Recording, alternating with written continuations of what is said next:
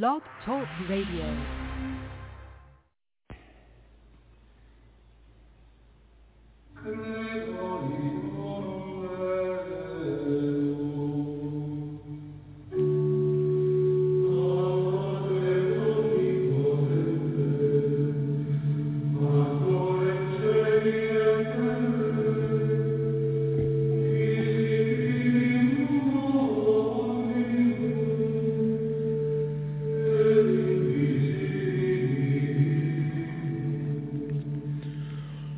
Welcome back to Zion's Redemption Radio Network.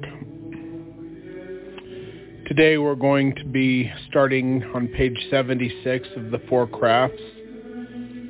We're in the section called Dr. Craft, and the subsection is lawyer craft in the New Testament. When the law, or the Torah, is mentioned in the New Testament, it is usually referring to the Pentateuch, or the Torah, or the 5 books of Moses, and the commandments and gospel that are taught within its pages. Jesus spoke against the scribal law, or man's law, that would cause men to depart from God's law, and what those laws were, where they would add things to protect the law. They'd put a hedge around the law so that you couldn't actually ever get. If you broke these things that were man-made, then you wouldn't get to the point where you could break the things that were God's laws. But that's a very simplistic version of the God's laws that were interjected into the culture of the Israelite people. I'm going off on a little tangent here, but King Josiah was a young man when he became king of Israel, and for some reason that I'm not completely aware of, they did not have the book of the law of the Lord among them. Now, the school of the prophets, which consisted of prophets like Lehi and Jeremiah and others, they had the pure law of the Lord that they had kept within the school of the prophets, but they were separate from the temple complex, and they were separate from the high priests of Israel, and they were separate from King Josiah.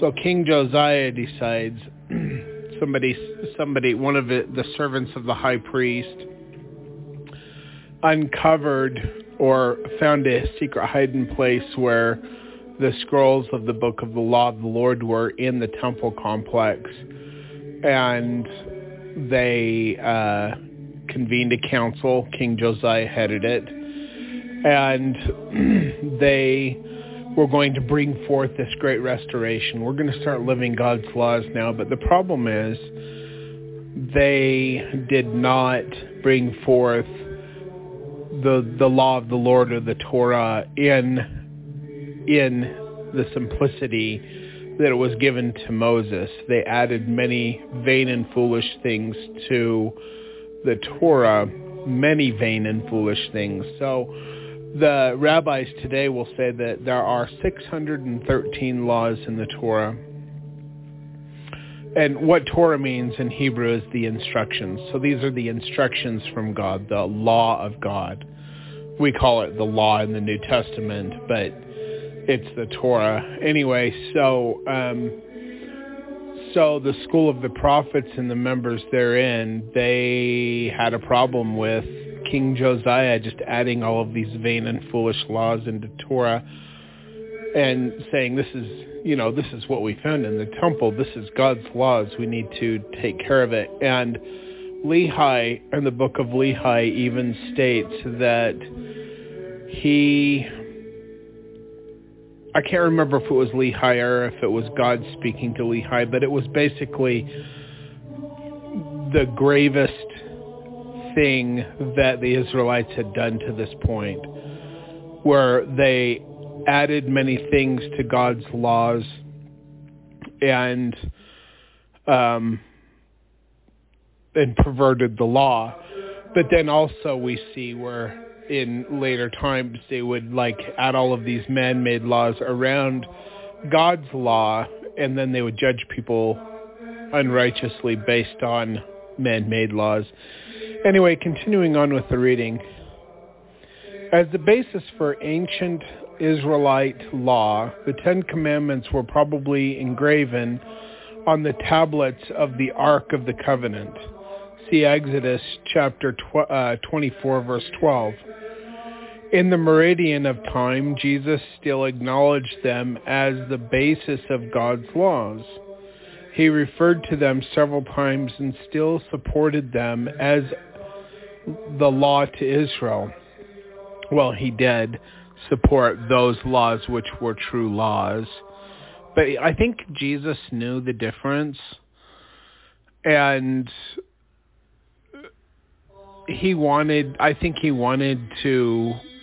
have liked to correct them, but they weren't going to have it. They wouldn't listen. So he worked within the framework of the time that he lived to help the Israelites of his day to keep God's true laws. And he never added to or took away from God's true laws, but the Jews had already added many things to it, both with the rabbinical stuff and then with the High Council of King Josiah. By the way, God did not allow King Josiah to live for very long. King Nebo was the king over Egypt, and he thrust a spear into the air, which pierced King Josiah right in between the breastplate, the shoulder plate, and the helmet. It went in right into his neck and pierced his heart and killed him dead.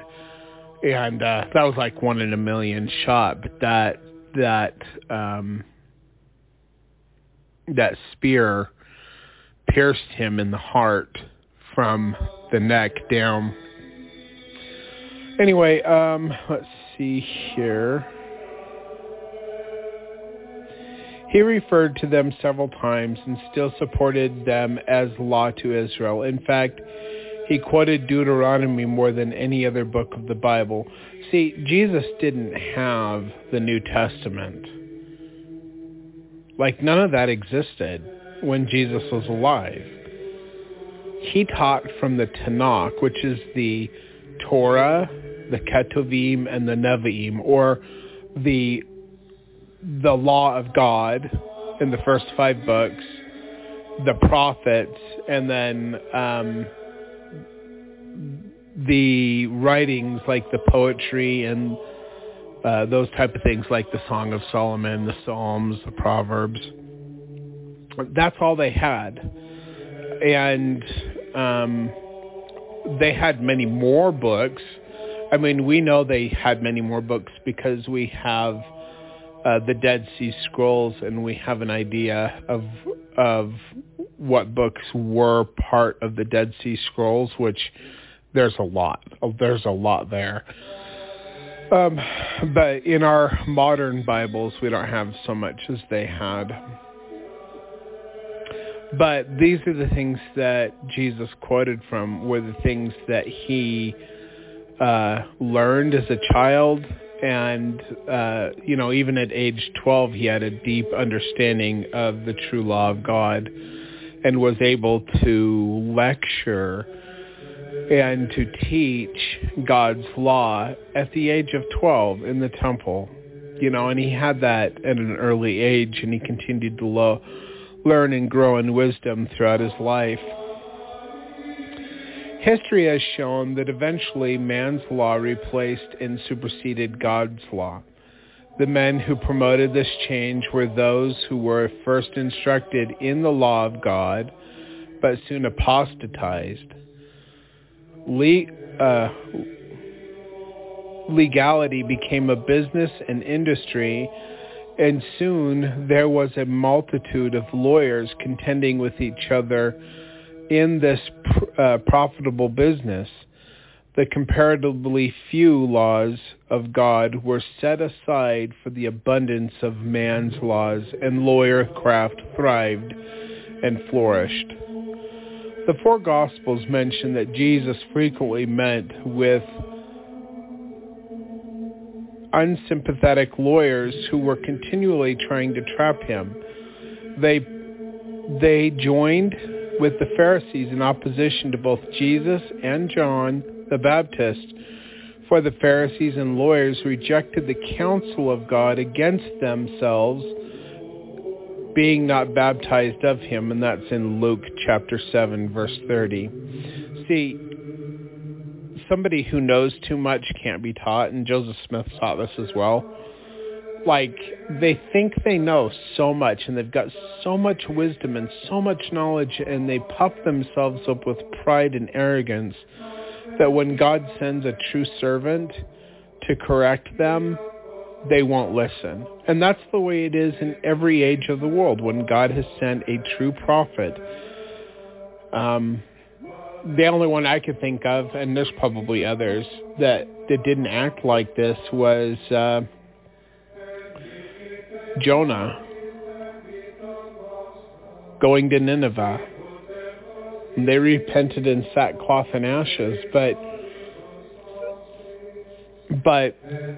God, Jehovah our Elohim, speaks to Jonah, because Jonah's kind of upset about the whole thing. And he's like, there's so many people down there in that city who don't even know their right from their left. They don't even know how to read. These people are ignorant people, but they were wicked, and they knew what they were doing was wrong, and they repented, but they weren't great big old elders who thought that they knew too much and could not be taught, so they repented. But then you have Jesus, who goes like Jonah to these other people, and they won't hear him because they knew too much.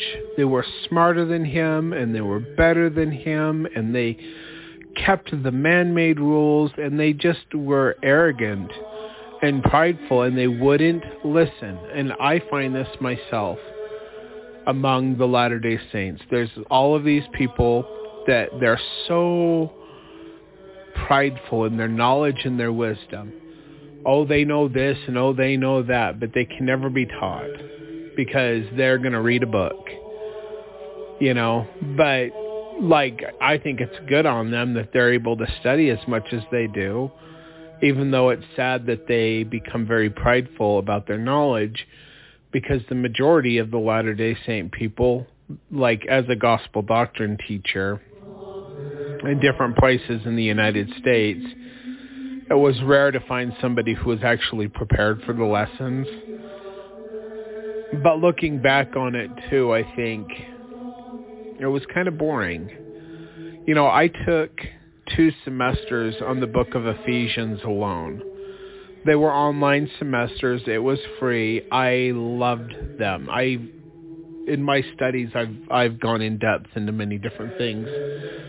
And it took 2 semesters to get through the book of Ephesians. And my problem was, when I was a gospel doctrine teacher, we went to the book of Ephesians once every 4 years. We cherry-picked a few things out of it, and then we would move on and never go back to it for 4 more years.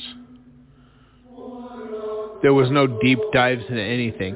When we did section 132 of the Doctrine and Covenants, like, if people brought up these hard questions, we would ignore them and move on. And it instructed us in the manual to do that. It would say in the front of the book, in the teacher's guide, you know, hey, stick to the manual, stick to what we've written. Don't let things go off on tangents. You know, so they would get to these hard sections in Jacob or in D&C section 132 or wherever it was at, and they would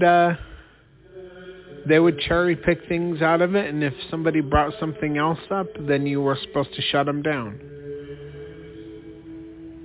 So it was just basically cookie-cutter lessons all the time, and if you went too far off as an instructor, you'd get in trouble for it. Of course, it depended on the stake president, it depended on the bishop or the branch president, It depended on if people wanted to complain about you maybe not being perfect in following the letter of the manual.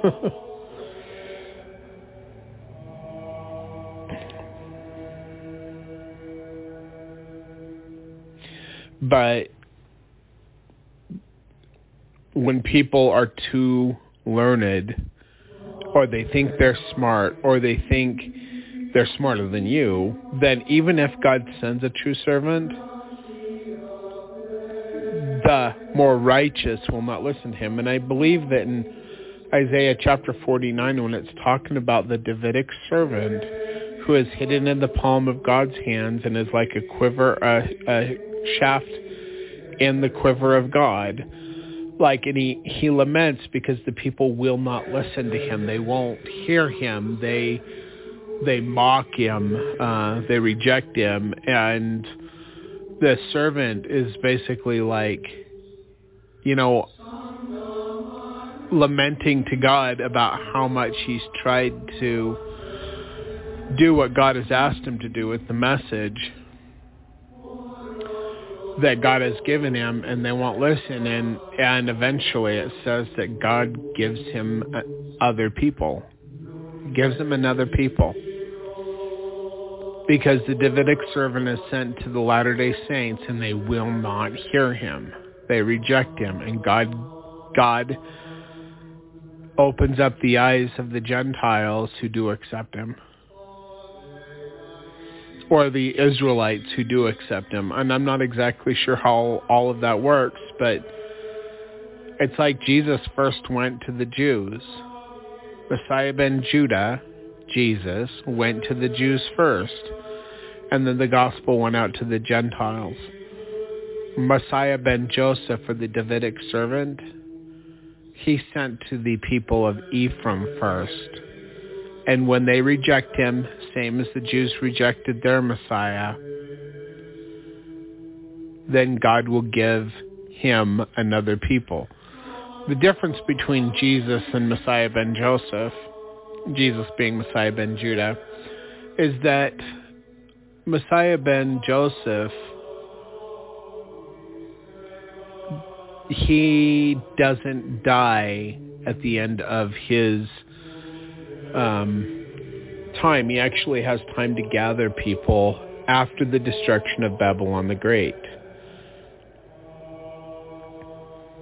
Where Jesus did not, he did gather partly, but the work really opened up after his death. And I believe it'll be different with Messiah ben Joseph. That it'll be the death of Babylon the Great, and people knowing that this Messiah ben Joseph who is speaking to you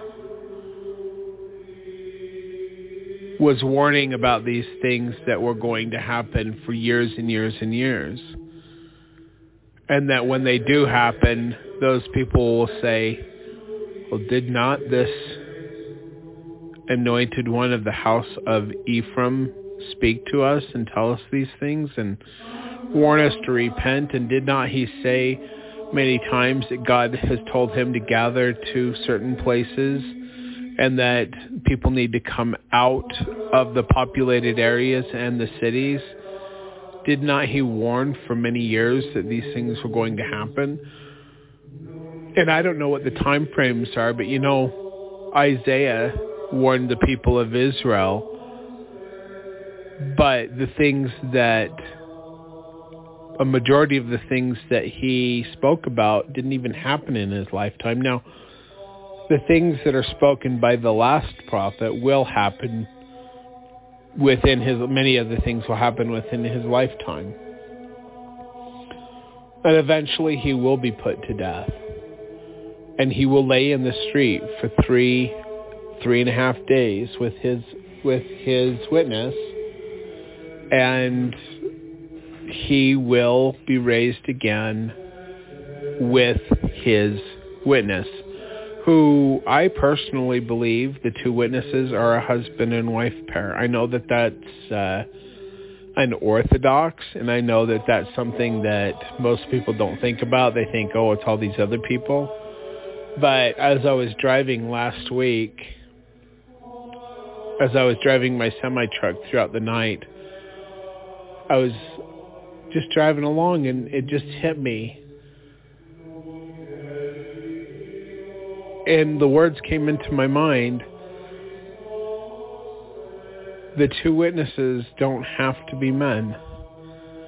It's something to the effect of, it never said the two witnesses were men. And then immediately I thought of my wife.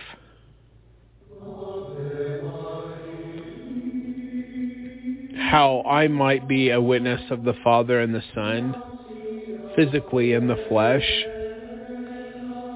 And I have had the Father lay his hands physically upon my head.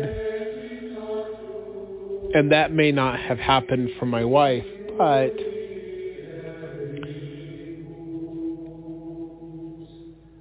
she has seen Jesus. She has seen Joseph Smith. She has seen the miracles that God has allowed me to do.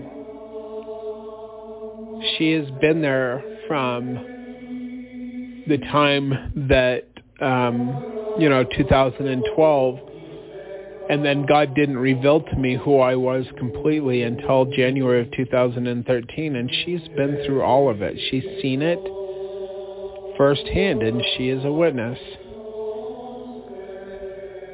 And I don't know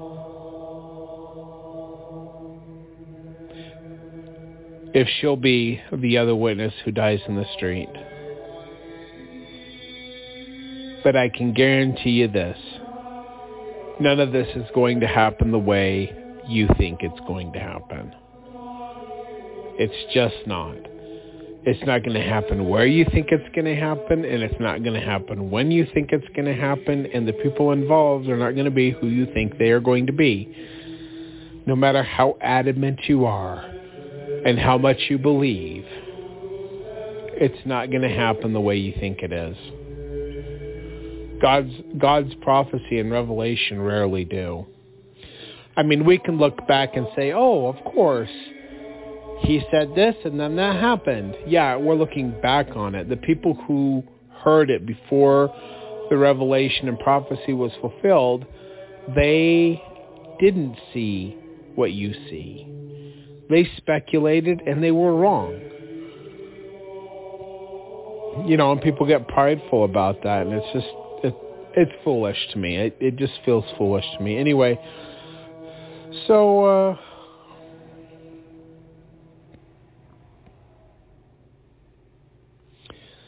history has shown us that eventually man's laws replace and supersede God's laws. The men who promoted this change were those who were first instructed in the law of God, but soon apostatized. Legality became a business and industry. My son just woke up. Hi, Arius. Are you still sleepy? He's my 3-year-old. All right, let's see here. Legality became a business and industry, and soon there was a multitude of lawyers contending with each other in this profitable business.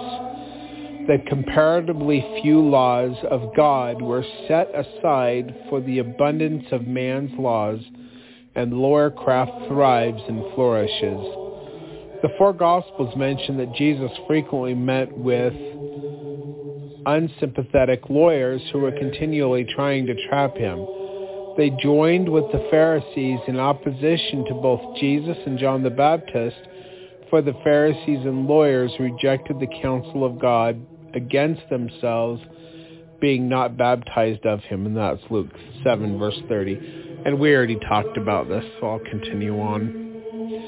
Jesus rebuked the lawyers many times because they put unbearable burdens upon man, refused to help people in need, and actually hindered those who were seeking for the truth. On one occasion, quote, Then answered one of the lawyers and said unto him, Master, thus saying, thou reproachest us also. And he said, Woe unto you also, ye lawyers, for ye are laid with men, ye have laid men with burdens grievous to be borne, and ye yourselves touch not the burdens with one of your fingers. Woe unto you, for ye build the sepulchres of the prophets, and your fathers killed them. Luke chapter 11, verse 45 and through 47. So basically he's saying, and it's just the way it is. Every single one of the prophets gets killed off by the generation that they go to. But then later on, when people realize, oh, wow, these guys really were prophets, they build the sepulchers or the graves of the prophets, and they give them these beautiful places, and people go and pay homage to them. Blessed be Jeremiah, and blessed be Isaiah, and blessed be Ezekiel, and whatever. But they're the descendants of the people who killed those prophets. Because very rarely do prophets get accepted in their own time.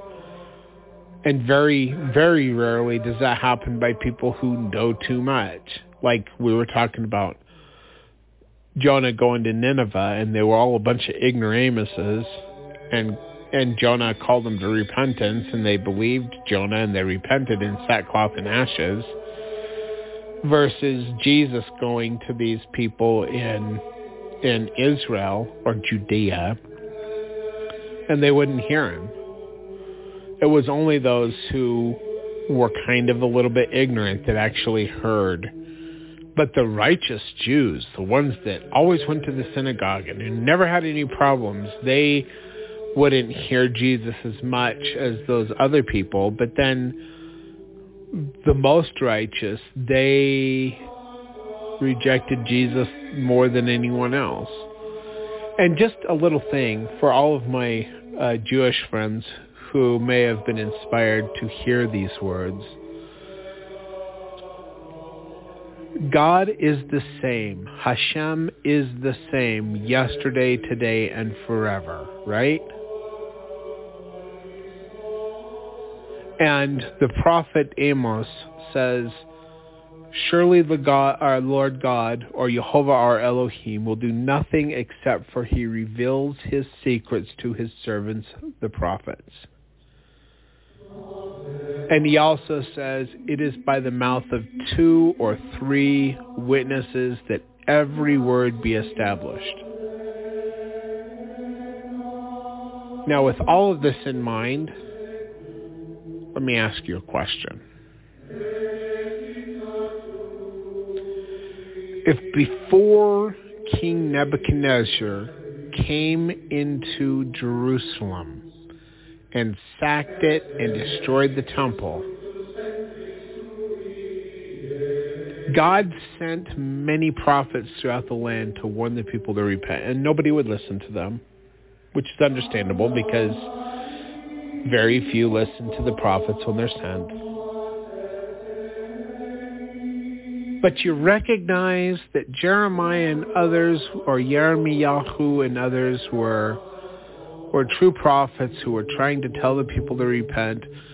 And what they said was going to happen did happen. The temple was destroyed. Jerusalem was destroyed. The people were led off into captivity for 70 years. But God sent his warning and his message to his prophets. Verily, I say unto thee, it is by the mouth of 2 or 3 witnesses that every word is established, and surely the Lord God, or Jehovah our Elohim, will do nothing except for he reveals his secrets to his servants the prophets. And if God is the same yesterday, today, and forever, and he did that just before the destruction of the second temple, and you rejected the prophets that came. Unless you're Messianic, then congratulations.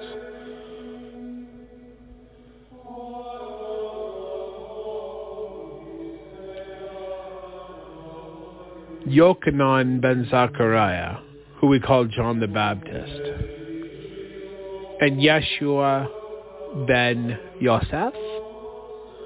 I mean, he was the stepson of Joseph.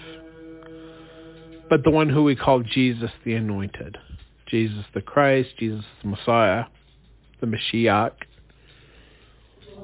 These two prophets came to warn the people to repent, to turn people back to true Torah worship and true worship of God, to turn people back to Hashem, to Yehovah our Elohim. And the Jews wouldn't listen.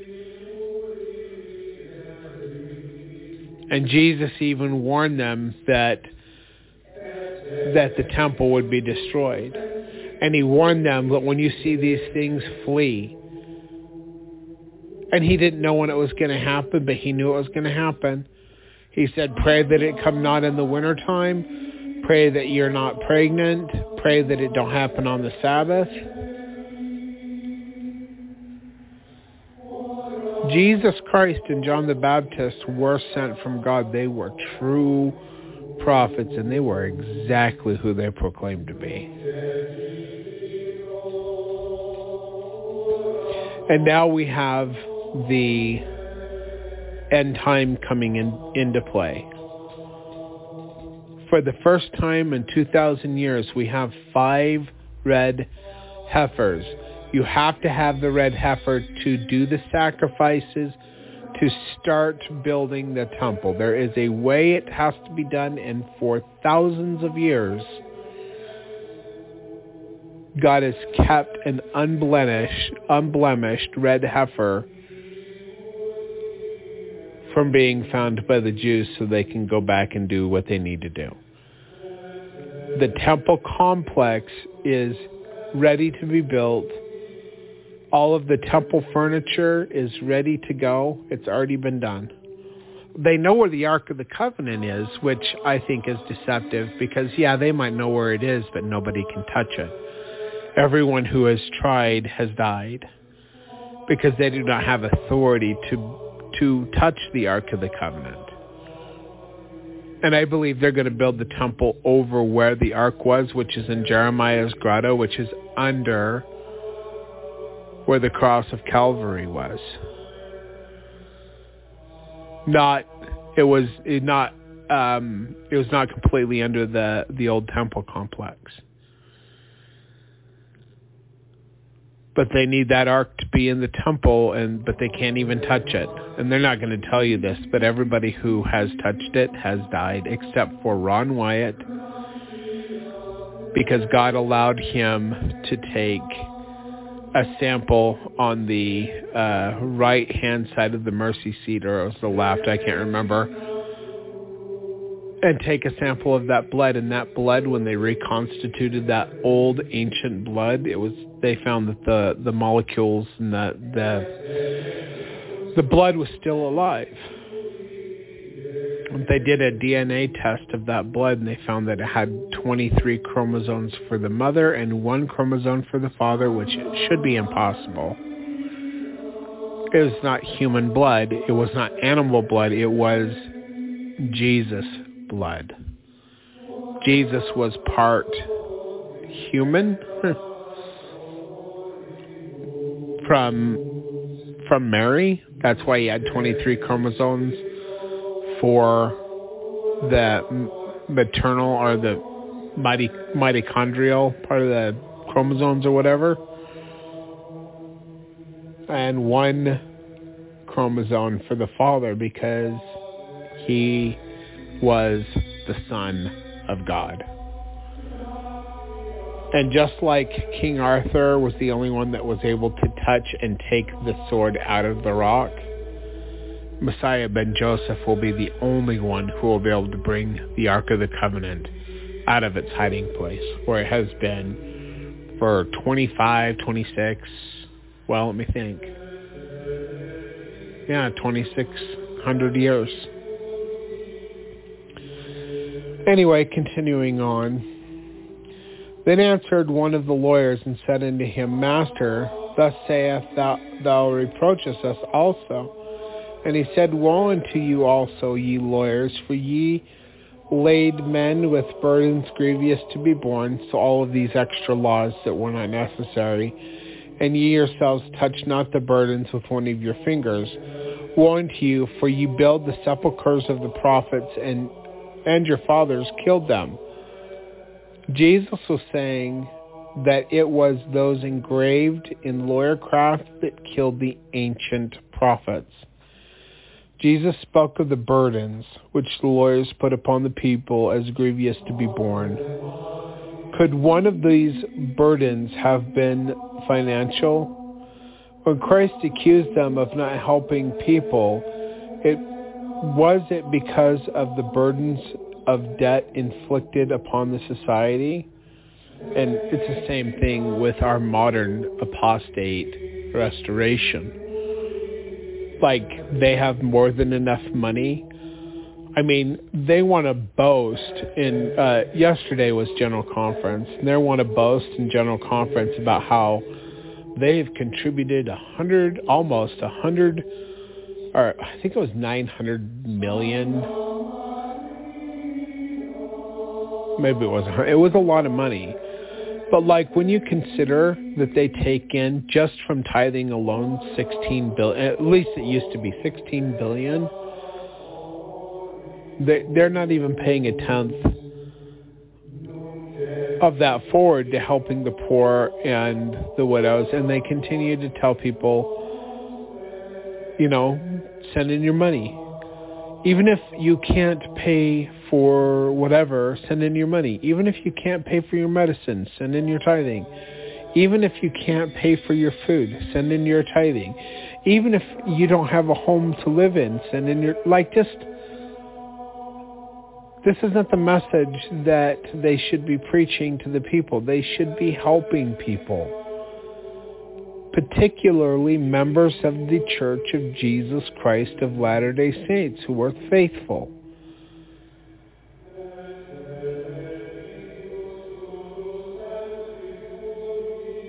They should be helping people a lot more than they do, but they've got to build these billion-dollar temples and have the finest of everything. And they deceive the people and they say, we have to have the finest for our God. And it reminds me of the Indiana Jones movie where they're looking for the Holy Grail. And they finally get to the place where all of the grails are, and the servant, the knight who's been protecting this for thousands of years or whatever, he says choose, and the one guy, he goes in and he chooses this beautiful chalice, this beautiful mug, whatever. And it wasn't the right one. He died for making the wrong choice. And then Indiana Jones, he goes in there and he picks the goblet carved from wood. It wasn't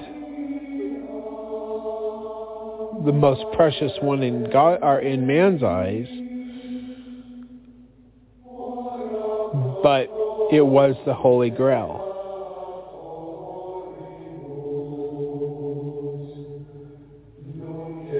And it seems like man wants to have all of these pretty nice things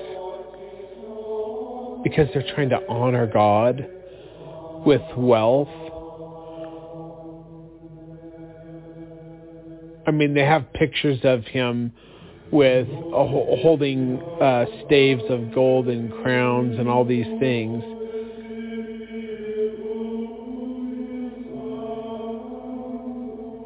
But Jesus was a shepherd. He was a carpenter. He possibly was a stonemason. He was not interested in the wealth of the world. And he is not interested in your man-made temples. Especially after the rejection of the temple in Nauvoo. See section 124. And if you want to learn more about that, then that might be something that you can check out later.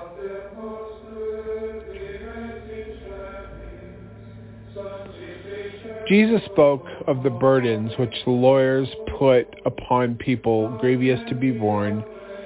Could one of those burdens have been financial? When Christ accused them of not helping people, was it because of the burdens of the debt inflicted upon society? Another burden is described in these verses, quote, "Woe unto you, lawyers, for ye have taken away the key of knowledge. Ye enter not in yourselves, and them that are entering in ye hindered." So, basically, if you have a question at church, because you've studied the history of the church, and you know that there were things taught before that are not taught now, or things have changed, and you go in and you ask about these things, you're asking people that have not entered into understanding these things, for one, and that they will hinder you from asking more questions, for two. And if you continue to ask questions, you will find yourself disfellowshipped or excommunicated. See, I already knew that the Adam God doctrine was true. Not exactly the way Brigham Young tried to teach it, but I know that the Adam God doctrine is true. And I'm not going to lie about it. And my stake president asked me about some things, and he asked me about the Adam God doctrine, and I told him I knew it was true. I also told him about some of my experiences with deity. Not everything, of course, but some. And first of all, he couldn't answer any of my questions. And then second of all, he didn't care what I had to say. I was a threat to his kingdom. I was a threat to the devil's kingdom, because the devil's the one that perverts the truth. And he grew red in the face and very upset, and they wouldn't even allow me to go to my own excommunication.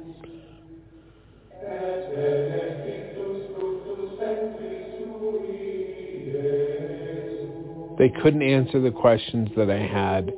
They were upset that I was even asking them. And the only reason I knew these things is because when I told God that I would serve him for the rest of my life,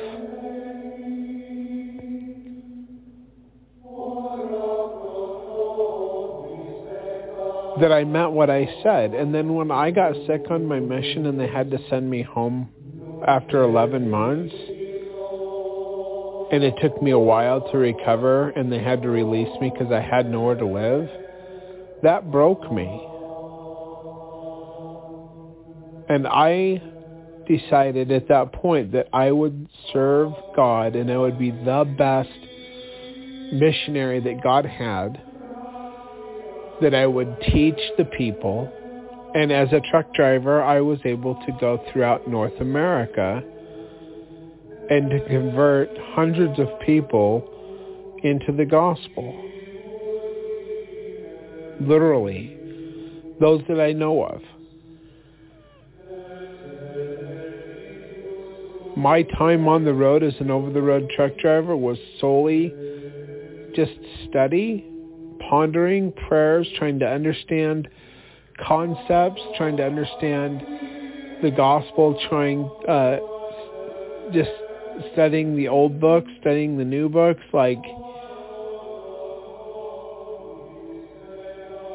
And it's pretty much been that way my whole trucking career, which has lasted for 27 years. Except for the time I was on my mission.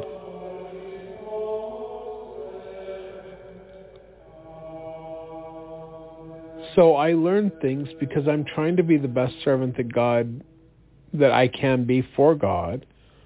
And he's blessed me greatly because of who I was before I even came to this planet, but because of who I am in the man that tries to study and understand God and the gospel and the things that were revealed to Joseph Smith, and tried to be the best missionary that I could.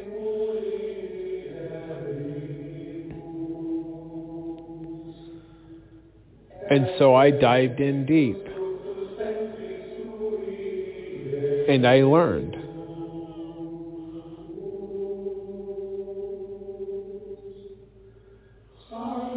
And the stake president, who is a businessman, he didn't. And I threatened him because I would ask questions that he couldn't answer, and it made him mad. So instead of bringing himself up to my level, he threw me out. I wonder who the lazy learner was in that situation. Anyway, continuing on. Ye enter not in yourselves, and them that were entering in ye hindered. And as he said these things unto them, the scribes and the Pharisees began to urge him vehemently, and to provoke him to speak of many things, laying wait for him, and seeking to catch something out of his mouth, that they might accuse him. See, an offender for a word. Luke chapter 11, verse 52 through 54. This is commented on by Matthew Poole in his biblical commentary when he said, quote, "Herein the vile genius of these wretched men, the Pharisees and lawyers, was seen. Christ was become their enemy because he told them the truth. His reproofs in order to their reformation and amendments do but fill them with madness against him. Nor are wicked and malicious men at any time fair enemies. They urge him vehemently, and provoke him to speak of many things. They lie at the catch and wait for him, hoping that in his many words, in answers to their many capricious questions, they should hear something from him upon which they might form an accusation against him to Pilate, the Roman governor. For his blood was that they thirsted after. If it were thus done to a green tree, let us not wonder if it so be done also to the dry. The hearts and practices of malicious and wicked men in succeeding generations do answer the hearts of persons of their spirits and morals in preceding generations. Malice will never regard justice or equity." And that's Matthew Poole's commentary of the Bible, Volume 3, page 233. In these short passages from Luke about the Savior's contact with lawyers, Jesus brings out the following evils which lawyers were guilty of. Number 1, they put burdens or debt upon the people. Number 2, they did nothing to lighten their burdens. Number 3, they honored dead prophets, but that their fathers, the lawyers' fathers, had killed them. Number 4, they took away the key of knowledge. In the Inspired Translation it reads, "For ye have taken away the key of knowledge of the fullness of the Scriptures."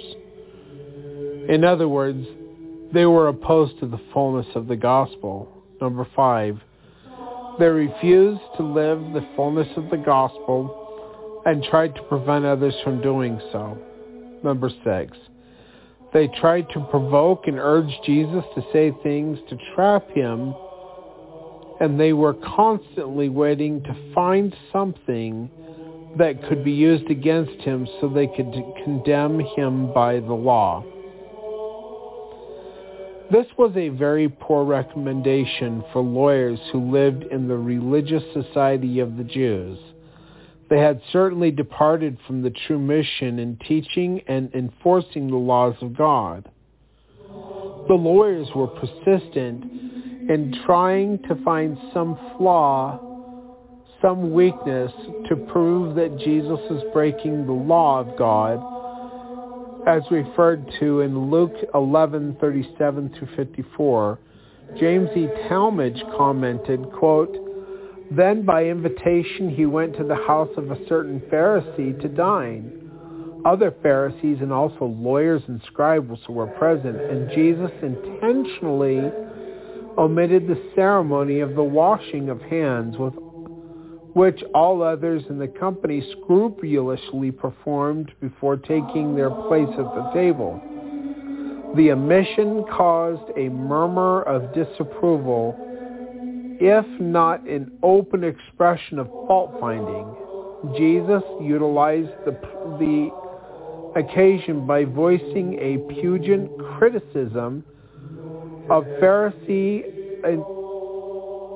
externalism, which he likened to the cleansing of cups and platters on the outside, while the inside is left filthy. Fools, he said.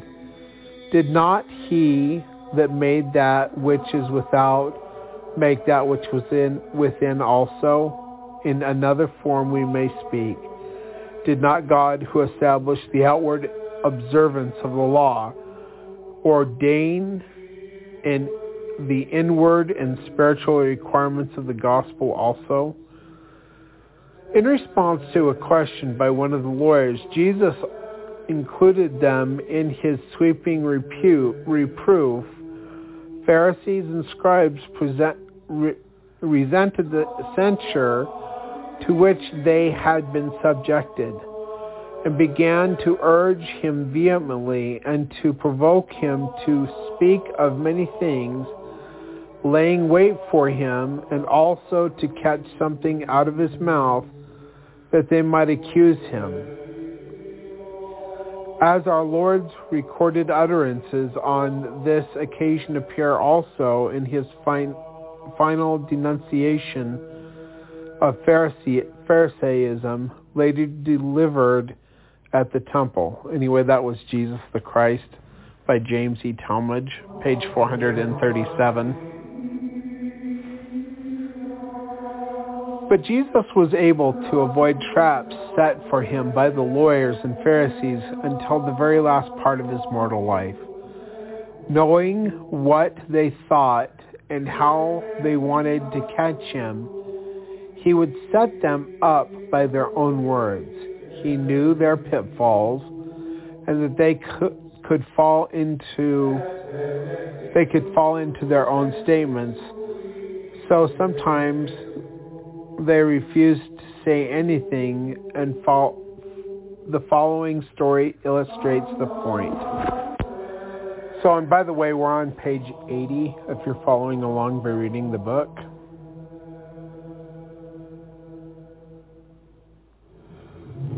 And we have 4 more pages to go, so we'll see if we can get there. But let me see here. We're on page 80. Oh, and I've lost my place. Hold on here.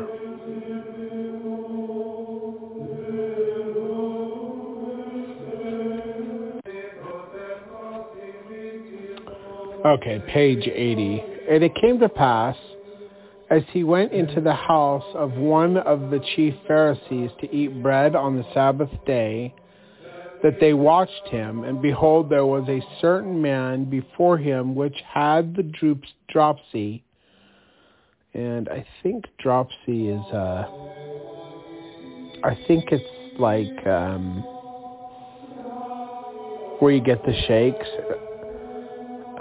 where your hands bend, maybe? I can't remember. Anyway, and Jesus answering spake unto the lawyers and Pharisees, saying, Is it lawful to heal on the Sabbath day?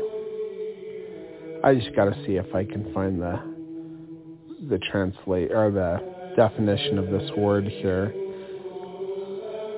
because I'm interested. It says look up, so we're going to look it up, and it does not give me.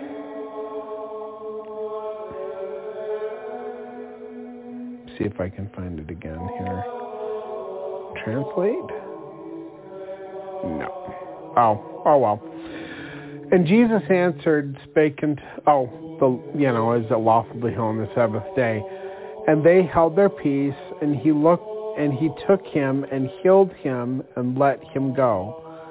And answered them, saying, Which of you shall have an ass or an ox fall into a pit, and will not straightway pull him out on the Sabbath day?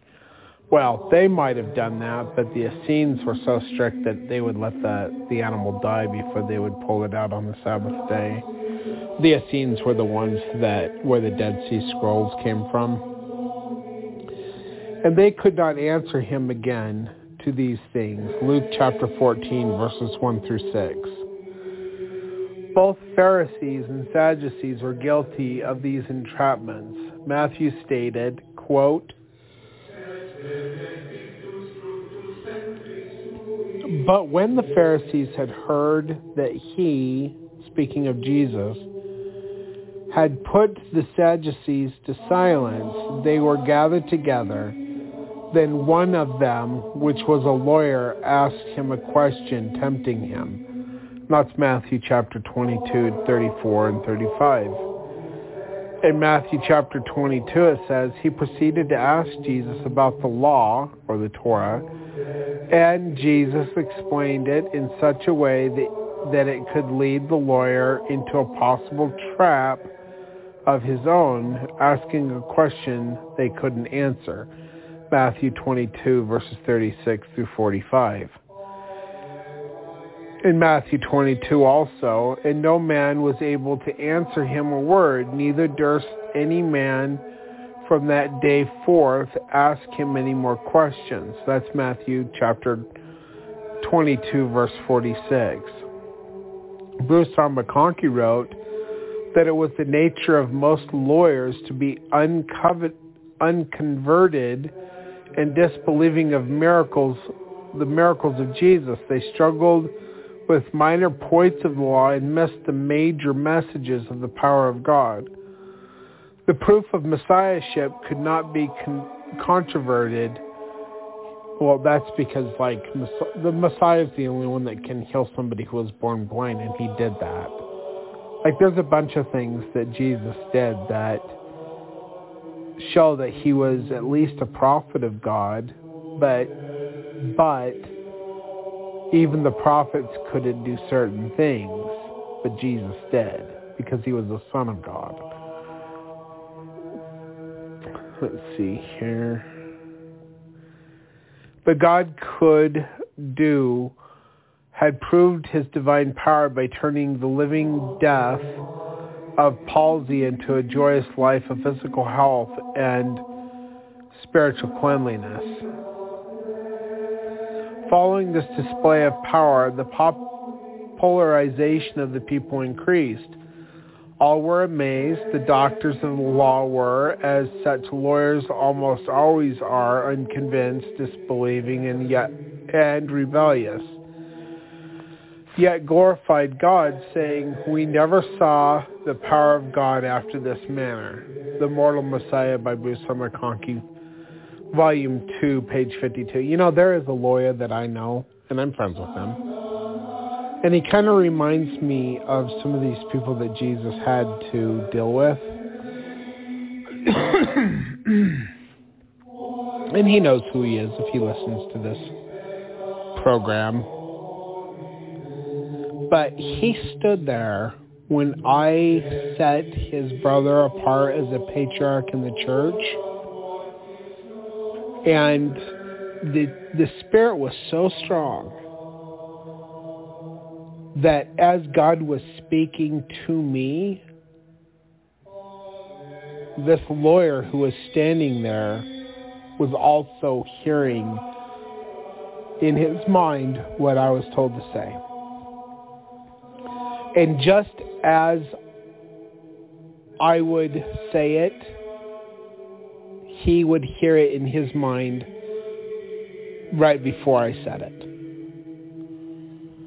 And after the fact, he said something to the effect of, I have not felt that level of priesthood from anybody else. But see, the group that he belongs to has temple endowments and temples and all of these other things. Now, did Jesus have any of those things? No, he did not. Was he still a prophet? Oh yes, much, much more than a prophet. When Joseph Smith said that God the Witness was in a spiritual state, waiting to take himself a body to come to do the same or similar things as Jesus did, do you think that this man, like this witness of God, this Holy Ghost come in mortality, would walk in some other way than Jesus walked? Like, I'm just talking about outside of the church. Jesus didn't have a synagogue. He didn't have a temple. He taught the people in his way, and he healed people, and he did a bunch of things, right? But Jesus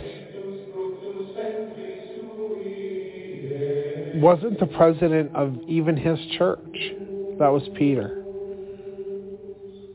Jesus stood above it and outside of it.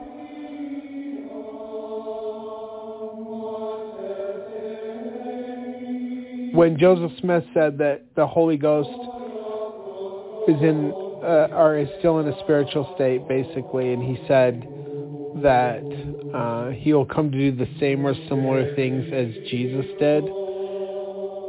Jesus wasn't the president of the church like Joseph Smith.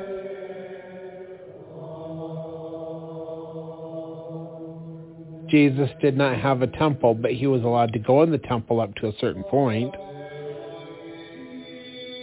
He was the rightful person that should have been over the temple, but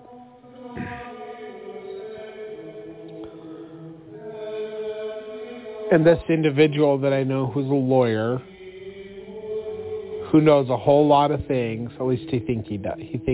He does to a point. But if the truth goes against his narrative, he can't hear it.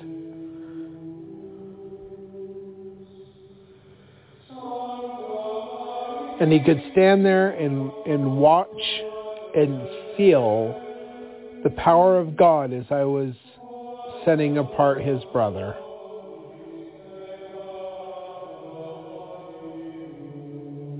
And hear all of the warnings that I have given him and others, and still not even be baptized.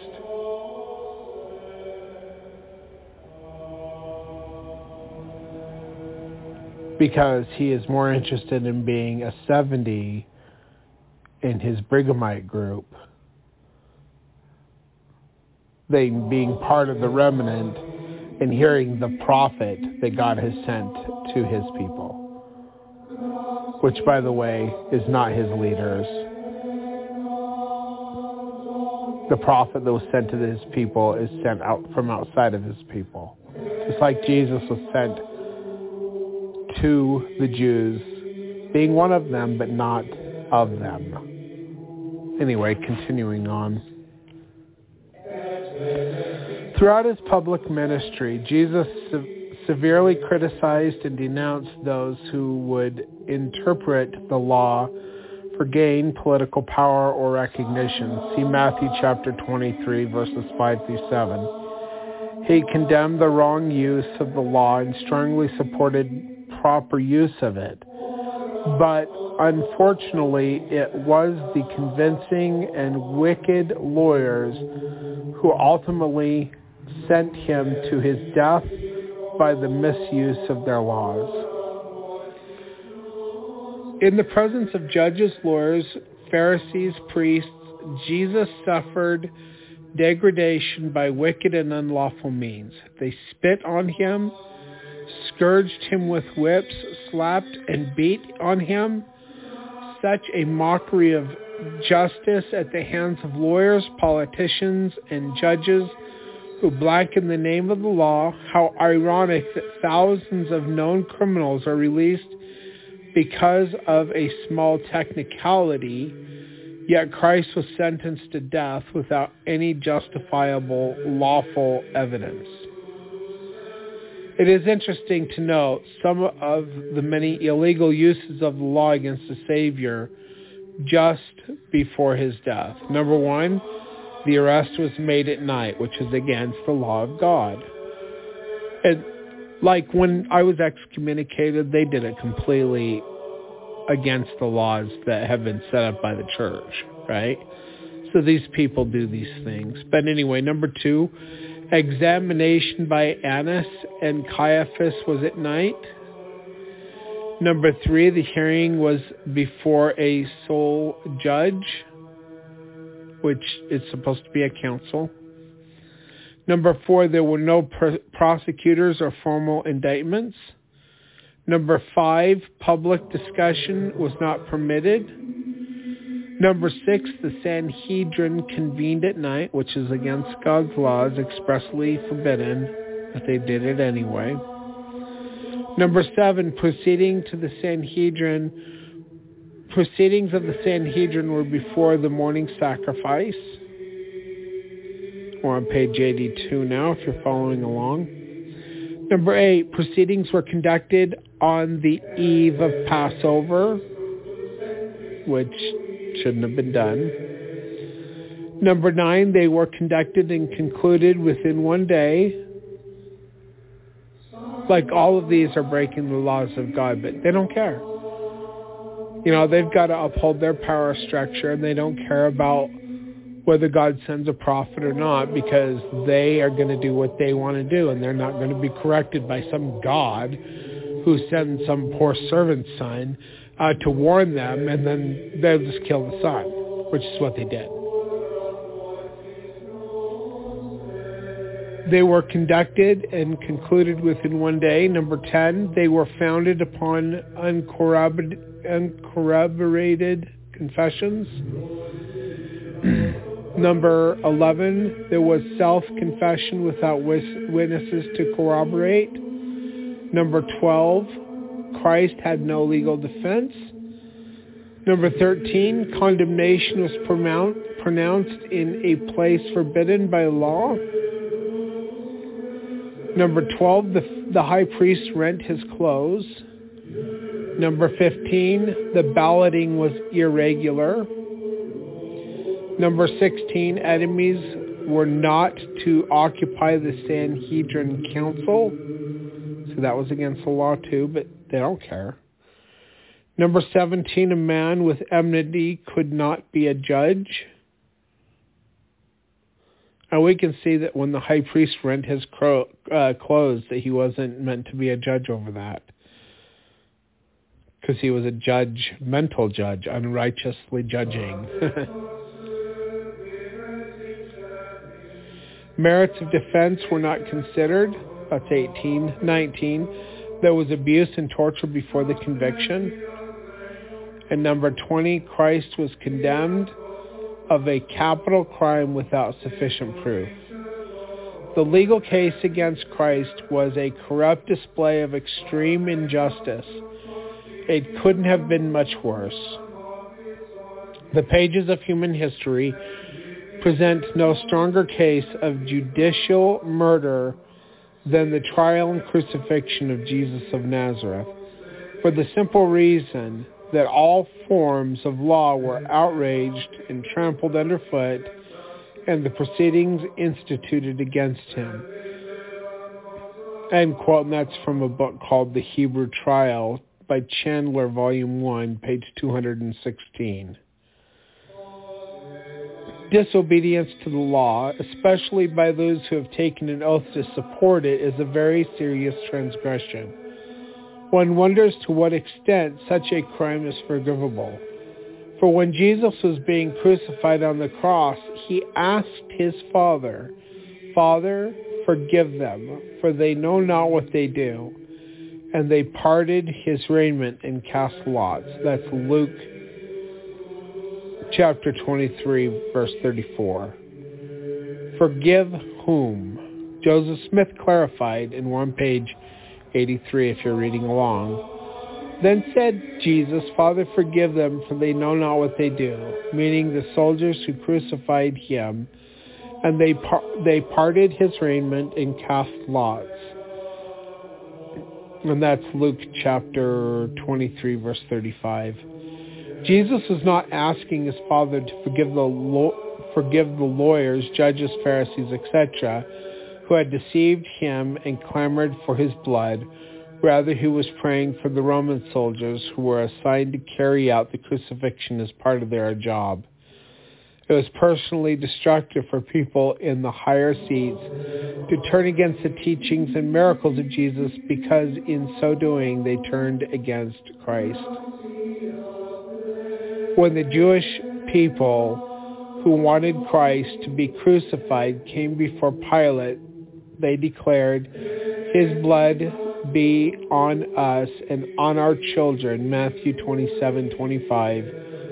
And so it has been for 2,000 years that they have been scourged, hated, driven, and killed.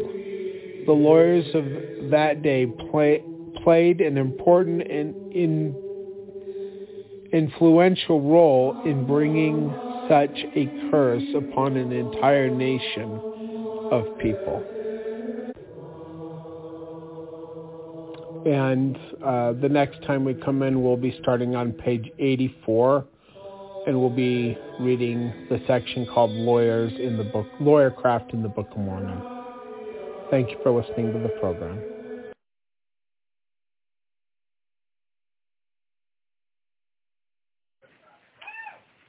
Okay, so the guest call-in number is 917-889-8827. That's 917-889-8827. There is a chat room available at blogtalkradio.com/the Redemption Radio Network. I don't have any callers right now. I kind of feel like a lot of people were upset when I stopped doing the program, but it makes me feel like nobody really cares or listens when they don't participate by even asking questions in the chat room or, part of the guest call-in line that I've provided, that I pay for. And I was going to quit this whole thing. Hey, I am on the program right now. I'm sitting at the table with my family. We're having dinner, but that's okay. Anyway, I'm getting ready to go to work. Anyway, but I saw that I was on a top 25 list of Mormon podcasts. And it turned out that I was ranked 5th in the top 25. I didn't even think I would get in the top 25. So I was pretty surprised by that. So I thought, well, maybe I'll start trying to do them again. So this week, I took Saturday night and Sunday night off. And today, during the day before my 3-year-old son woke up, I was able to record the reading portion of 2 programs. So the next program is going to be for Lawyercraft in the Book of Mormon, which will air at 6 p.m. on Wednesday, October 5th. And then I was able to finish another recording for the reading portion of the program, which is about lawyercraft in the latter days, and it has a lot to do with not Brigham Young, but Joseph Smith. And I was able to finish that today as well, and that will air 6 p.m. Mountain Standard Time on October 7th, which is a Friday.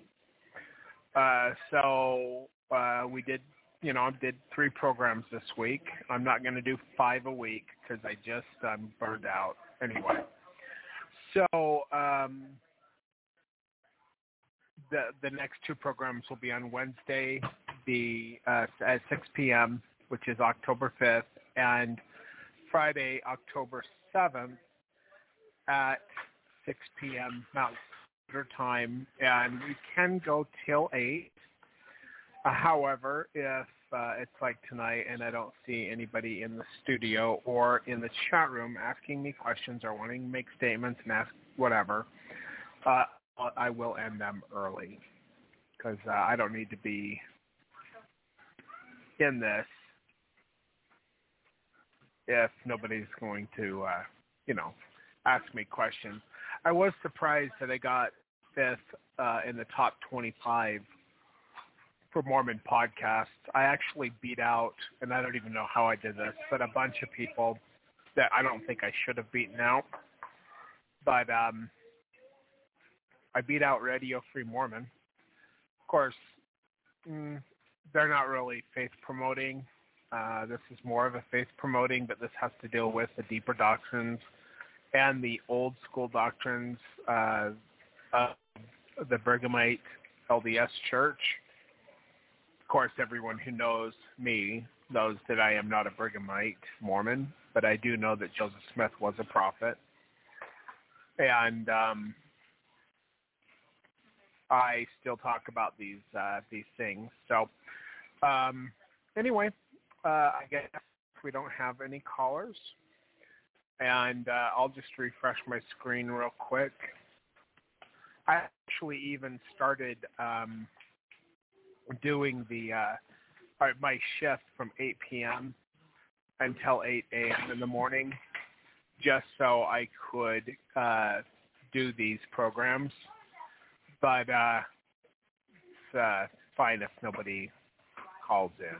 So anyway, I've been doing this. If you don't know who I am, this is the first time you've ever heard me. I have been doing podcasting on my own since January of 2014. I started off with The Kingdom of God or Nothing, which is a line by John Taylor.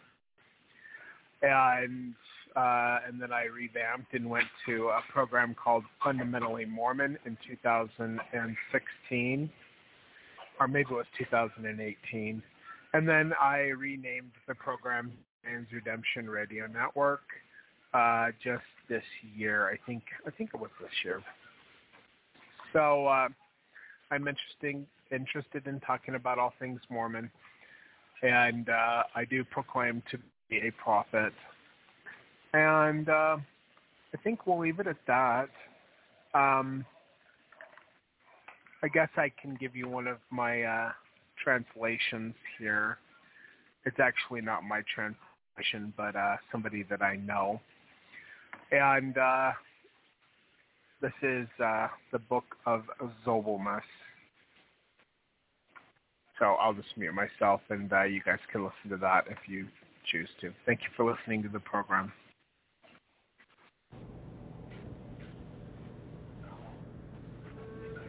The Book of Zobelmus, Chapter 1, Verse 1. Gedaliah reigned over the remnant of Judah, and at about that time there was a man named Zobelmus, a man of God. He did sit under a tree and pray in the desert, and ate no bread and drank no wine, but ate only that which was around him, and saw the face of no man, so that he could pray continually. Verse 2. This man saith unto God, Father of lights, show my feet unto the narrow path of life. I have been called because of my desires to serve thee. But now elect me into eternal life, that I might be blessed with the oil of gladness. Call me thy friend. Bring me close unto thy gate, that I may see the light of thy kingdom. Verse 3.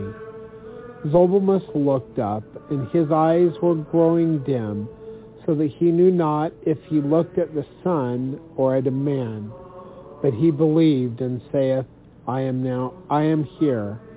Now behold, the messenger of the Lord had been sent, and did say unto him, Zobelmus, man of God, behold, I am sent by the Most High, the God of all, to tell thee that thou shalt journey to the blessed, but shalt not dwell with them.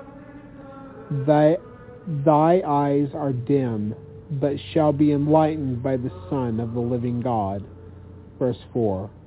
Exalt not thy heart, saying, 40 years have I not eaten bread. For the word of God is more than bread, and the Spirit of God is more than wine. For wine is revelation, and bread is the word of God. Say not, woe, for not seeing the face of man. Behold, the face of the great King is nigh at hand, and his angels are with thee. Zobelmus saith, I know the Lord can do whatsoever he will. The angel said to him, Know this also, that thou art not worthy of one of the delights of those unto whom you go, but arise and set out, because God has accounted thy faith as righteousness. Chapter 2, verse 1. I, Zobelmus, rose upon my feet, and issuing from my cave, with God leading me, I set out, not knowing which way I went. The heat of the desert constantly passed before me, and the cool of the night as my cave comforted me 40 nights. And the heat vexed me 40 days. Now when the angel of the Lord did say unto me that he would lead me unto a new land, I suppose he meant in death, wherefore my spirit grew faint, and my body failed.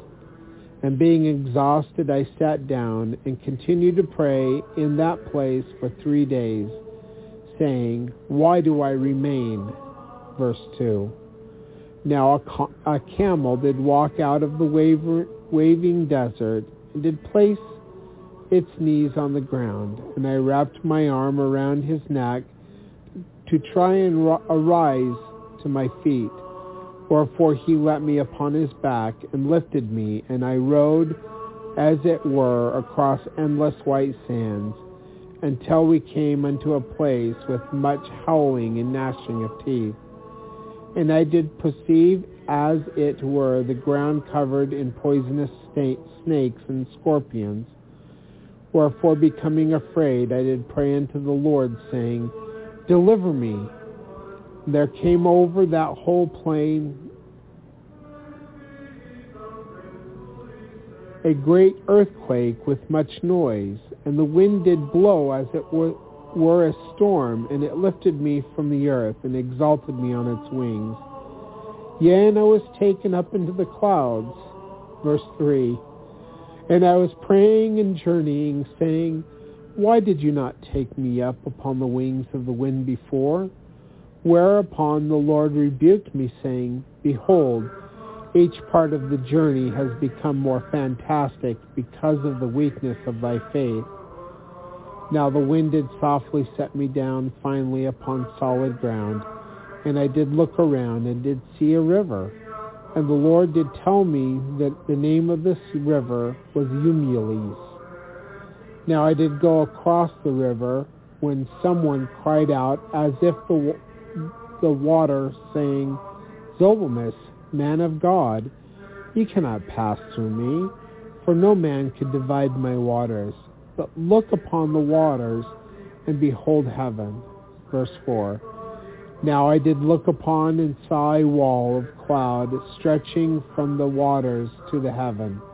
And the cloud did say unto me, Zobelmus, man of God, Through me no devil in the form of a bird passes out of this world, nor breath of wind, nor the devil dressed as the sun itself, nor can the tempter in this world pass through me. I am the edge of this world, the protector of thunder, and the servant of God. Chapter 3, verse 1. I, Zobelmus, was astonished at these words, and at the voice that spake these things unto me. Now as I did pray, behold, 2 trees sprang up out of the earth, as if in an instant, fair and beautiful, and laden with fragrant fruits. Verse 2. And the tree upon my side of the river did bend down, and did receive me, and then did straighten again, bringing me high into the air. It then leaned over in the middle of the river. Then the other tree bent over, and met me, and received me in its branches, and bending down, set me on the ground. Then behold, both trees were raised up, and set away from the river on the other side. Verse 3. Now I did say, O God, mighty is thy hand. For these wonders which I have seen are strange and amazing, and I know not in which land I am. For ye have brought me out of the world to a strange place. Ye are truly the God of worlds, and thy hand is unseen. Verse 4. Now I did rest in that place for a time, and did go forth, whither I knew not. And that place was filled with much fragrance, for there was no mountain on either hand, but the place was level and flowery as an endless field of flowers, crowned with garlands, and all the land was beautiful beyond description. Wherefore I did smell this new world, and I did walk as a pilgrim wandering. Chapter 4, verse 1. And as I did walk, I did see in the land and the field a naked man sitting, and I said to myself, surely this is not the tempter, for I did remember the words of the cloud that said unto me, nor can the tempter of this world pass through me. Now taking courage, I did say unto him, Hail, brother. Now he answered, saying, The grace of my God be with thee. Verse 2. I did say, Tell me, I pray you, man of God, who art thou? And he answered and did say unto me, Who art thou, rather? Now I did tell him all concerning myself, and that I had prayed unto God, and that he had brought me into this place. Verse 3. Now he did say, Behold, I also know that thou art a man of God, for if ye were not, ye could not have passed through the cloud, and the river, and the air.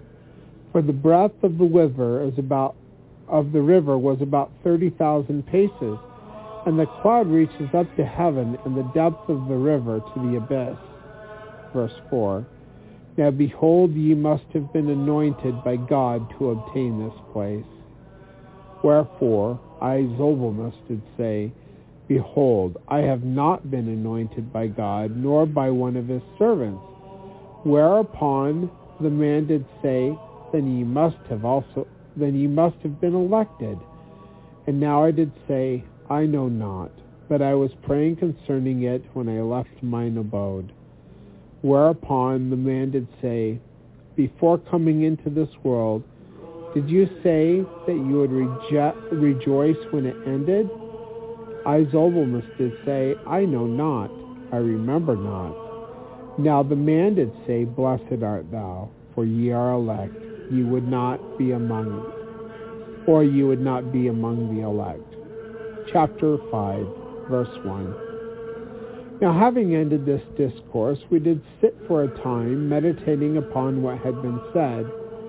And then the man did speak again, saying, Hast thou come hither out of the vanity of the world? And I did say unto him, I know not. Now he did say unto me, If ye despise the vanity, and wish continually for the unity with God, and the saints in shining robes of glory, then ye have come out of the vanity, Verse 2. I said to him, speaking concerning shining robes, why art thou naked? Now he did say, how knowest that I am naked? Thou wearest skins of the cattle of the earth, that decay together with thy body. But look upon the height of the heavens, and behold of what nature my clothing is. I did look up into the heavens, and saw his face as the face of an angel, and his clothing as lightning, which passes from the west to the east. Now my heart did jump for an instant, thinking that he may be the Son of the living God, even the Father of our race, the Father of the Son of God to come. Verse 3. Now I did tremble and fell upon the ground at the thought of giving me his hand. He raised me up, saying, Arise. I also am one of the elders, or one of the blessed. Come with me that I may lead thee to the elders. Now while holding the hands, he did walk with me and led me towards a certain crowd. And there were in that crowd elders like sons of God. Young men were standing beside the elders. We came near unto them, and they said, This man has come hither out of the vanity of the world. Come, let us beseech the Lord, that he will reveal to us this mystery. The young men did ask, Is the end come? Whereupon the elders did say, Surely the end is not at hand. It is just a man come hither from the vanity of the world. Verse 4. Now after this they arose and stood in a circle, making signs and beseeching the Lord with one accord concerning me. And behold, 2 angels came down from heaven, and saith, Fear not this man, for God hath sent him, that he may remain 7 days, and learn thy ways, that he might understand the way of life, and then he shall go forth and depart back into his own place. Now the angels, after delivering their message, to descend back into the heavens before mine very eyes.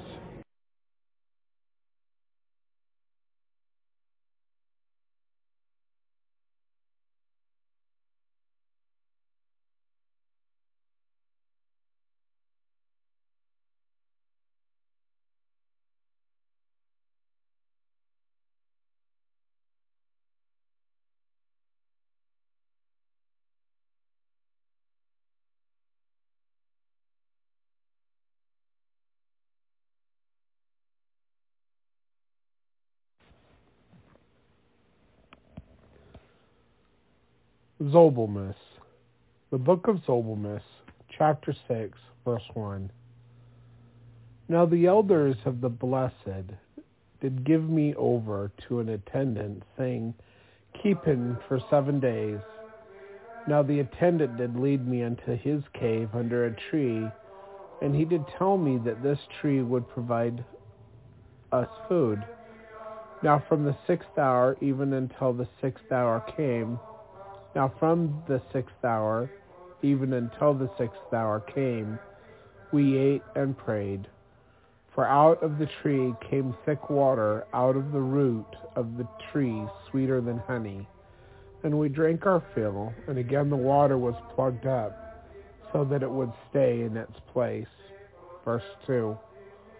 All the country of those there that heard of me came hither, for a man that came out of the vanity of the world was a curiosity, and all of the country was stirred up. And they came to see me because it seemed strange to them. For usually righteous men lived and died in the world of vanity, and then went up to higher worlds, But God saw fit to bring me into this hidden land for a purpose. Now they did ask me many things concerning the world of vanity, and I was answering them all day, insomuch that it became faint, and besought the man of God that served me, saying, I beseech thee, brother, if any come to see me, tell them he is not here, so that I may rest a little. Verse 3. And the man of God cried out, saying, Woe is me, that the story of Adam is summed up in me, for Satan deceived him through Eve. And this man, by his flattery, desires to make me a liar while he is here. Take me away from hence, for I shall flee from this place. For behold, he wishes to sow in me seeds of the world of vanity. Now all the multitude and the elders rose up against me, saying, Depart from us, man of the earth. We know not why thou hast come unto us. Verse 4. Now I did lament with a great lamentation, and my senses left me, and I cried out to the elders, saying, Forgive me, my lords. And the elders stilled the people, so that all was quiet. Then I related to them all from the beginning till that time, and said, I besought the Lord to come unto you, and he deems me worthy. Then the elder saith, And now what wilt thou that we should do unto thee? And I did say unto them, Behold, I only desire to learn from you thy way of life. Chapter 7 of the book of Zobelmus, verse 1. And now it came to pass that they did greatly rejoice at my words, and taking up tablets of green stone, they wrote on them with their chisels, Thus, hear ye, sons of men, hear ye of our own who are become blessed, that we are also of you. For when the prophet Jeremiah proclaimed that the city of Jerusalem should be delivered into the hands of the destroyer, he rent his garments and put on sackcloth upon his loins, and sprinkled dust upon his head, and took earth upon his bed, and told all people to turn from their wicked ways. Verse 2. And now our father, Rechab, son of Amminadab, of the school of the prophets, did hear him, and say unto us, Ye sons and daughters of Rechab, hearken unto your father, and put off your garments from your body, and drink no vessel of wine, and eat no bread from the fire, and drink not strong drink and honey, until the Lord hear thy prayer. Verse 3. And we said, All that he has commanded us we shall do and hearken to. So we cast off our clothing from our bodies, and we ate no bread from the fire, and drank no vessel of wine nor honey, nor any strong drink. And we lamented with a great lamentation, and besought the Lord. And he heard our prayers, and turned away his anger from the city of Jerusalem. And there came to the city of Jerusalem mercy from the Lord, and he pitied its people, and turned away his deadly anger. Verse 4. And after these things the king of the city of Jerusalem died, and there arose another king. And all of the people gathered to him, and informed him concerning us, and said, There are certain of thy people who have changed their way from us. Therefore the king summoned those who had reported this, and asked them why he had done this, and they believed it was an apostasy upon the ways of the heathen. Wherefore the king sent for us, and asked, Who are ye, and of what worship do you perform, and of what country does it originate? And we did say, We are the sons of thy servant Rechab, the son of Abinadab. And when Jeremiah the prophet preached in the days of thy father the king, he proclaimed death to the city of Jerusalem. Yet 3 days and all the city shall be put to death. Chapter 8 of the book of Zobelmus, verse 1. And the king thy father, hearing this, repented of his sin, and issued a command to all of the people to turn aside from their wicked ways. And our father, thy servant, hearing it, charged us, saying, Drink no vessel of wine, and eat no bread from the fire, until the Lord shall hear thy prayer. And we hearkened to the commandment of our father, and we made naked our bodies, and we drank no wine, and we ate no bread. And we prayed to the Lord for the city of Jerusalem. And the Lord pitted his anger. And the Lord pitied his people and turned away his anger. And we saw it, and our souls rejoiced.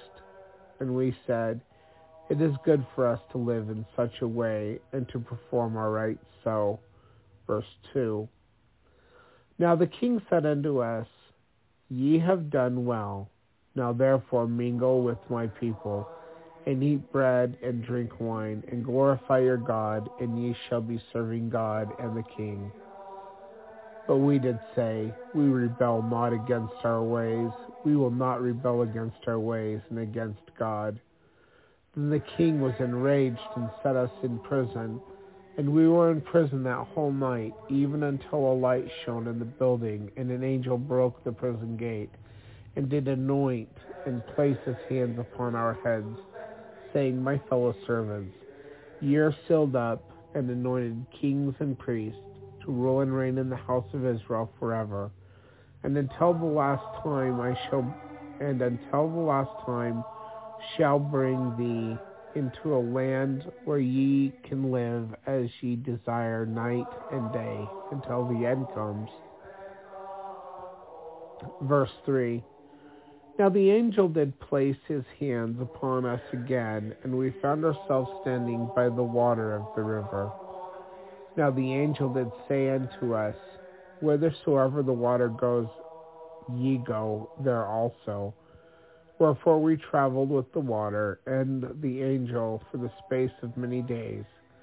When therefore he had brought us unto this place, the river was dried up, and the water was swallowed up by the abyss. And he made a wall round about this country, and there came a wall of cloud, and made a shadow above the water. Wherefore he did not scatter us like unto the other tribes, but did lead us into this country of life, and gave it to us as an eternal inheritance until the end of the world comes.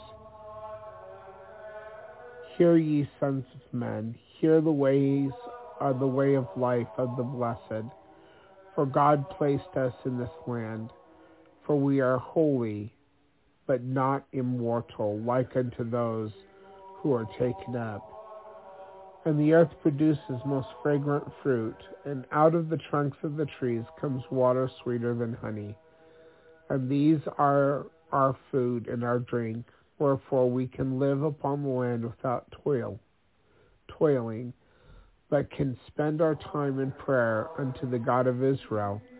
We pray night and day, and this is all our occupation. For to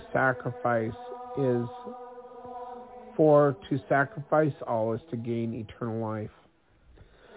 Chapter 9 of the book of Zobelmus, verse 1.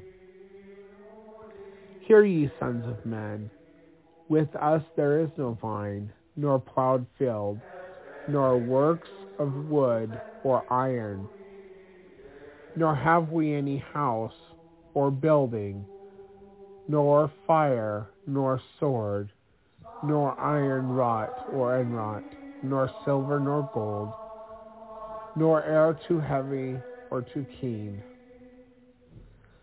Neither do any of us take to themselves wives, except for so long as to beget a male and a female, and after they have produced 2 children, one of each gender, they withdraw themselves again to the other side of the congregation.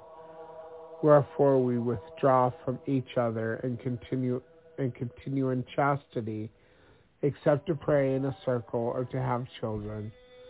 We therefore are in perfect order, and express our love unto God, unto the gods of Israel and of heaven continually, without distraction. Verse 2. There is also no count of time, neither weeks, nor months, nor years. For all our day is one day, and our caves are the leaves of a tree, and this is our couch under the trees. But we are not naked of body, as ye wrongfully imagine, for we have the garments of eternal life, and the robes of the priesthood made of light, and are not ashamed of each other. Verse 3. At the 6th hour of each day we eat, and for the fruit of the tree falls of itself at the 6th hour, and we eat and drink our fill, and again the water is stopped up. We also know you who are there in the world, who are in sins, in your works. Every day the angels of the Lord come and tell them to us, and the number of your years. But we pray for you to the Lord, because we also are of you, and of your race, except God has chosen us, and has set us in this place without sin. And the angels of God dwell with us every day, and tell us of the things concerning you. And we rejoice with the angels over the works of the just, but over the works of the unjust we mourn and lament, praying to the Lord that he may cease his anger and spare your offense. Verse 4. Upon the 6th hour I did ask concerning the 2 trees that brought me hither, and they did say, they are alike in type of the 2 trees of life, which pour golden oil into the 2 golden candlesticks. Whereupon I did say, tell me concerning these trees. And they did say, there is a Messiah of Judah and a Messiah of Ephraim. And this is the meaning of it. Ye have Passover to look forward unto the Messiah of Judah, and ye have tabernacles to look forward unto the Messiah of Joseph. We know that Passover is near, because the water sweeter than honey will turn red. And we know that tabernacles is near, because it shall shine with gold. We keep not track of time, but when this doth happen, we do praise the true and living God for sending the salvation of his people Israel. Our water also does not turn a color for weeks, but in the height of thy winter it doth turn green like unto the leaves of those trees, ever living to praise God. Chapter 10. Verse 1. Now I did say with the blessed for the space of a week, and I did stay with the blessed for the space of a week, and they did teach me many more things which I shall not record. But I will record a few more things that I did learn from them.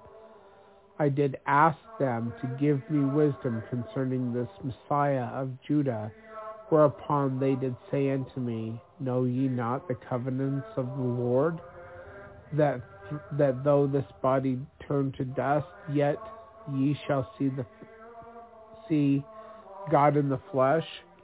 Rejoice therefore because of the covenants of thy fathers, for they took God the Father as their law. And in return their elections were made sure. And this Christ of Judah, or this Messiah of Judah, shall bring to pass these promises unto you. Therefore lift up your heart and rejoice, when ye enter the world of spirits, ye shall see that death is a mercy, and the resurrection made sure. Verse 2. Now ye shall be clothed with corruption, and your knowledge be made perfect, either a knowledge of your guilt, or a knowledge of your cleanliness, and a perfect knowledge of the mysteries of godliness. For those who look upon this Messiah and despise this world and look for the kingdom within, they are they who shall inherit eternal life, and the kingdom prepared for them from before the foundation of the world. But behold, this time shall come. But before this time shall come, the second tree, even the witness of the resurrection of the Father and the Son. Verse 3. The second tree which pours down golden oil shall be sent to gather the elect before the end comes, and he shall be despised and rejected, but he is a Christ or an anointed one. And he shall rise before the eyes of the world, for the works of God cannot be frustrated, but shall roll forth until the kingdoms of this world have become the kingdoms of our God and his Christ. Their father is Michael, the Ancient of Days, he who sits in flaming glory, when his children shall come before him to make an account. And in that day all shall see that he is their Father in heaven, and the Father of the Messiahs whom they rejected. Verse 4. From the days of Adam until now, Adam and his brethren and companions, even the council of the gods, or the Elohim, have looked over this world and wept, for the devil hath a chain in his hand, even the sealing power of the devil, and he holdeth this world in bondage. But behold, the seventh angel shall come holding his own chain, and the chain of the fathers of Adam and his companions to Messiah ben Joseph.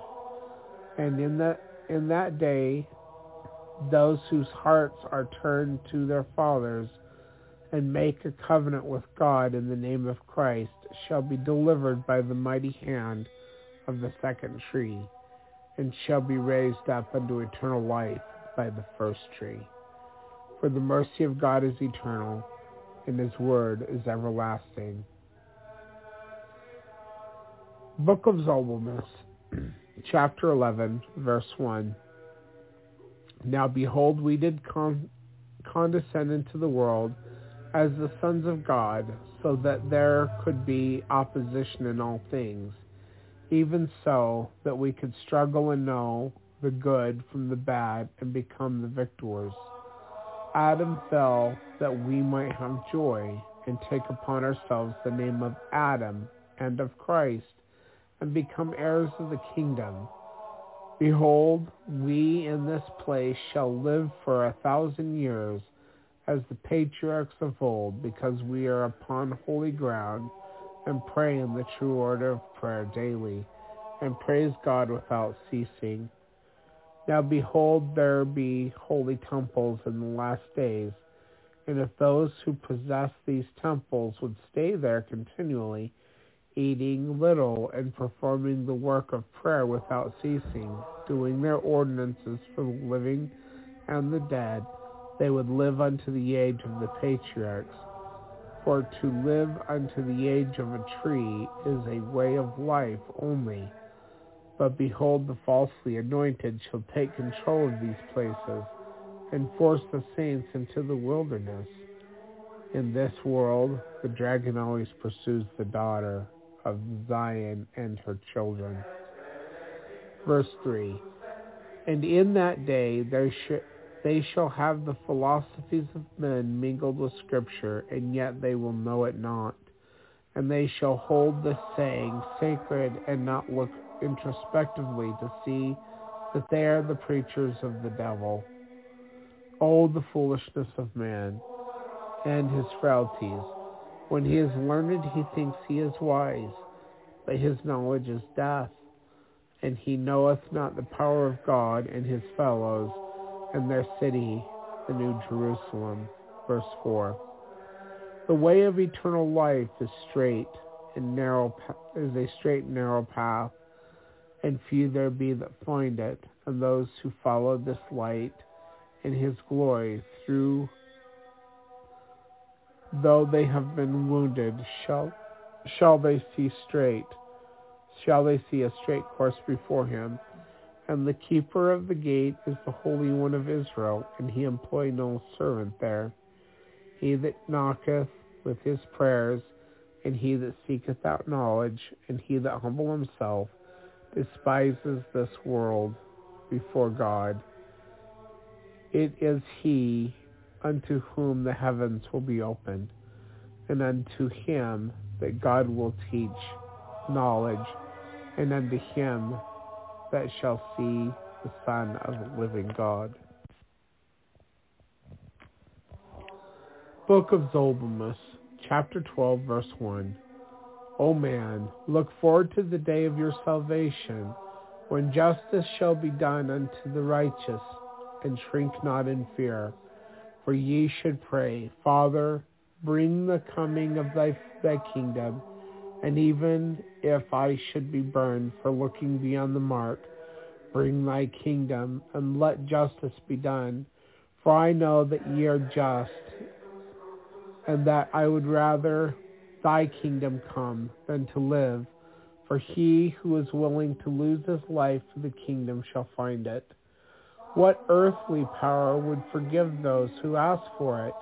What earthly power is eternal and unchanging? Which earthly power would give the wicked a degree of glory when they are cleansed? Which earthly power can raise thee into immortality and eternal life, worlds without end? I say unto thee, none. No earthly power would give all men immortality and eternal life unto the righteous.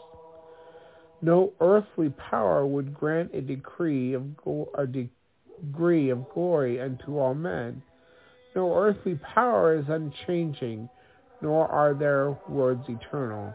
And in fine, no earthly power would forgive those who ask, having become a new creature by the power of the atonement of the Holy One of Israel. Verse 2.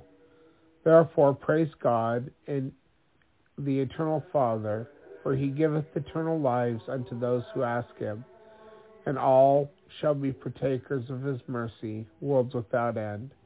For every knee shall bow, and every tongue will confess that the two trees are the anointed, and are called to test the righteous, to see who shall keep the commandments of the Lord their God. But they shall stiffen their necks against him who is called of God, even if they know it, because they esteem this body and this life above the kingdom. But behold, this life is a test, and we have already supported the kingdom before this world was. But when this world is rolled up as a scroll, we shall see that we have been foolish when we esteemed ourselves to be wise. Verse 3. And now at the 6th hour I did drink, and then an angel of the Lord did appear before us, and did say, Now is the time of thy return, Zolbamus. And he did touch me, and I did awake as if it was from a dream. Now I was upon a bed in a tent, and a man named Aminadab did say unto me, Ye were in the desert asleep, and I did bring thee here to preserve thy life. Whereupon I did speak unto Aminadab concerning all those things which had happened unto me. And he did say, Behold, blessed am I from my whole house. Behold, blessed am I and my whole house for saving a prophet, that I might hear the mysteries of God and be saved. Verse 4. We did pray continually, and it came to pass that a spring did come out of the rocks in the place, and an oasis did appear, and locusts did come, And we did eat the locusts so that we could continue to pray unto God, eating no bread and drinking no wine, for the word of God was our bread, and revelation our wine. Now we did, in fine, begin to try and live as those in the other worlds did live. And we did pray in the true order of prayer, and we did take off our garments, and did shake them before God, and did wash one another's feet, witnessing that we were clean of the blood and sins of our generation. Wherefore we were clothed in the garments of light, anointed with oil as from heaven. I did have 6 children, for Abinadab did give into me the hand of two of his concubines, so that we could in fine begin to live as the blessed did live, and raise our righteous seed, so that our order would flow as pure water from the spring and fill the world with righteousness. Verse 5, Now I did know that the time of redemption had not yet come, for the earth had not yet endured its probationary state. But I did know that we might also be taken up as the elect in Zion, or as the blessed across the river, which I saw. Wherefore repent and be baptized in all that which is good, having a broken heart and a contrite spirit, becoming a new being in Christ. And accept those who come unto you with the words of life, who cry before you because of the sins of the world. For by their love of truth, their sorrow for the sins of the world, ye may know they are mine, saith the Lord. Amen. So, for by their love of truth and their sorrow for the sins of the world, ye may know they are mine, saith the Lord. Amen. So that was the book of Zobelness. Thank you for listening.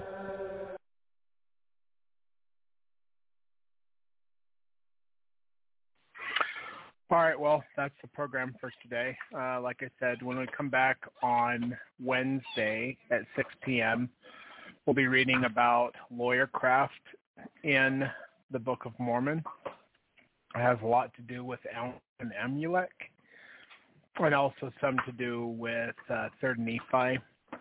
And it was I like to read. I mean, I enjoy reading these things. So on Friday, October 7th, I will be on at 6 p.m. to 8 p.m., and we will be covering lawyercraft in the last dispensation. So anyway, thank you for listening to the program. Please share this program. Help me get this information out there. You might not believe everything I say, but I think that the information is good. And I come at it with a different perspective maybe than some people, but I think it's good to hear people's perspectives, which is why I do have an open line for the radio show, which is 917-889-8827 for after the reading. But if I see that you have called in during the reading, I will bring you into the guest call-in line off air, and you can ask me your questions and your comments off air as well. But that's a wrap for tonight. Thank you, everyone, for listening. Take care. God bless, and goodbye. What? Dad?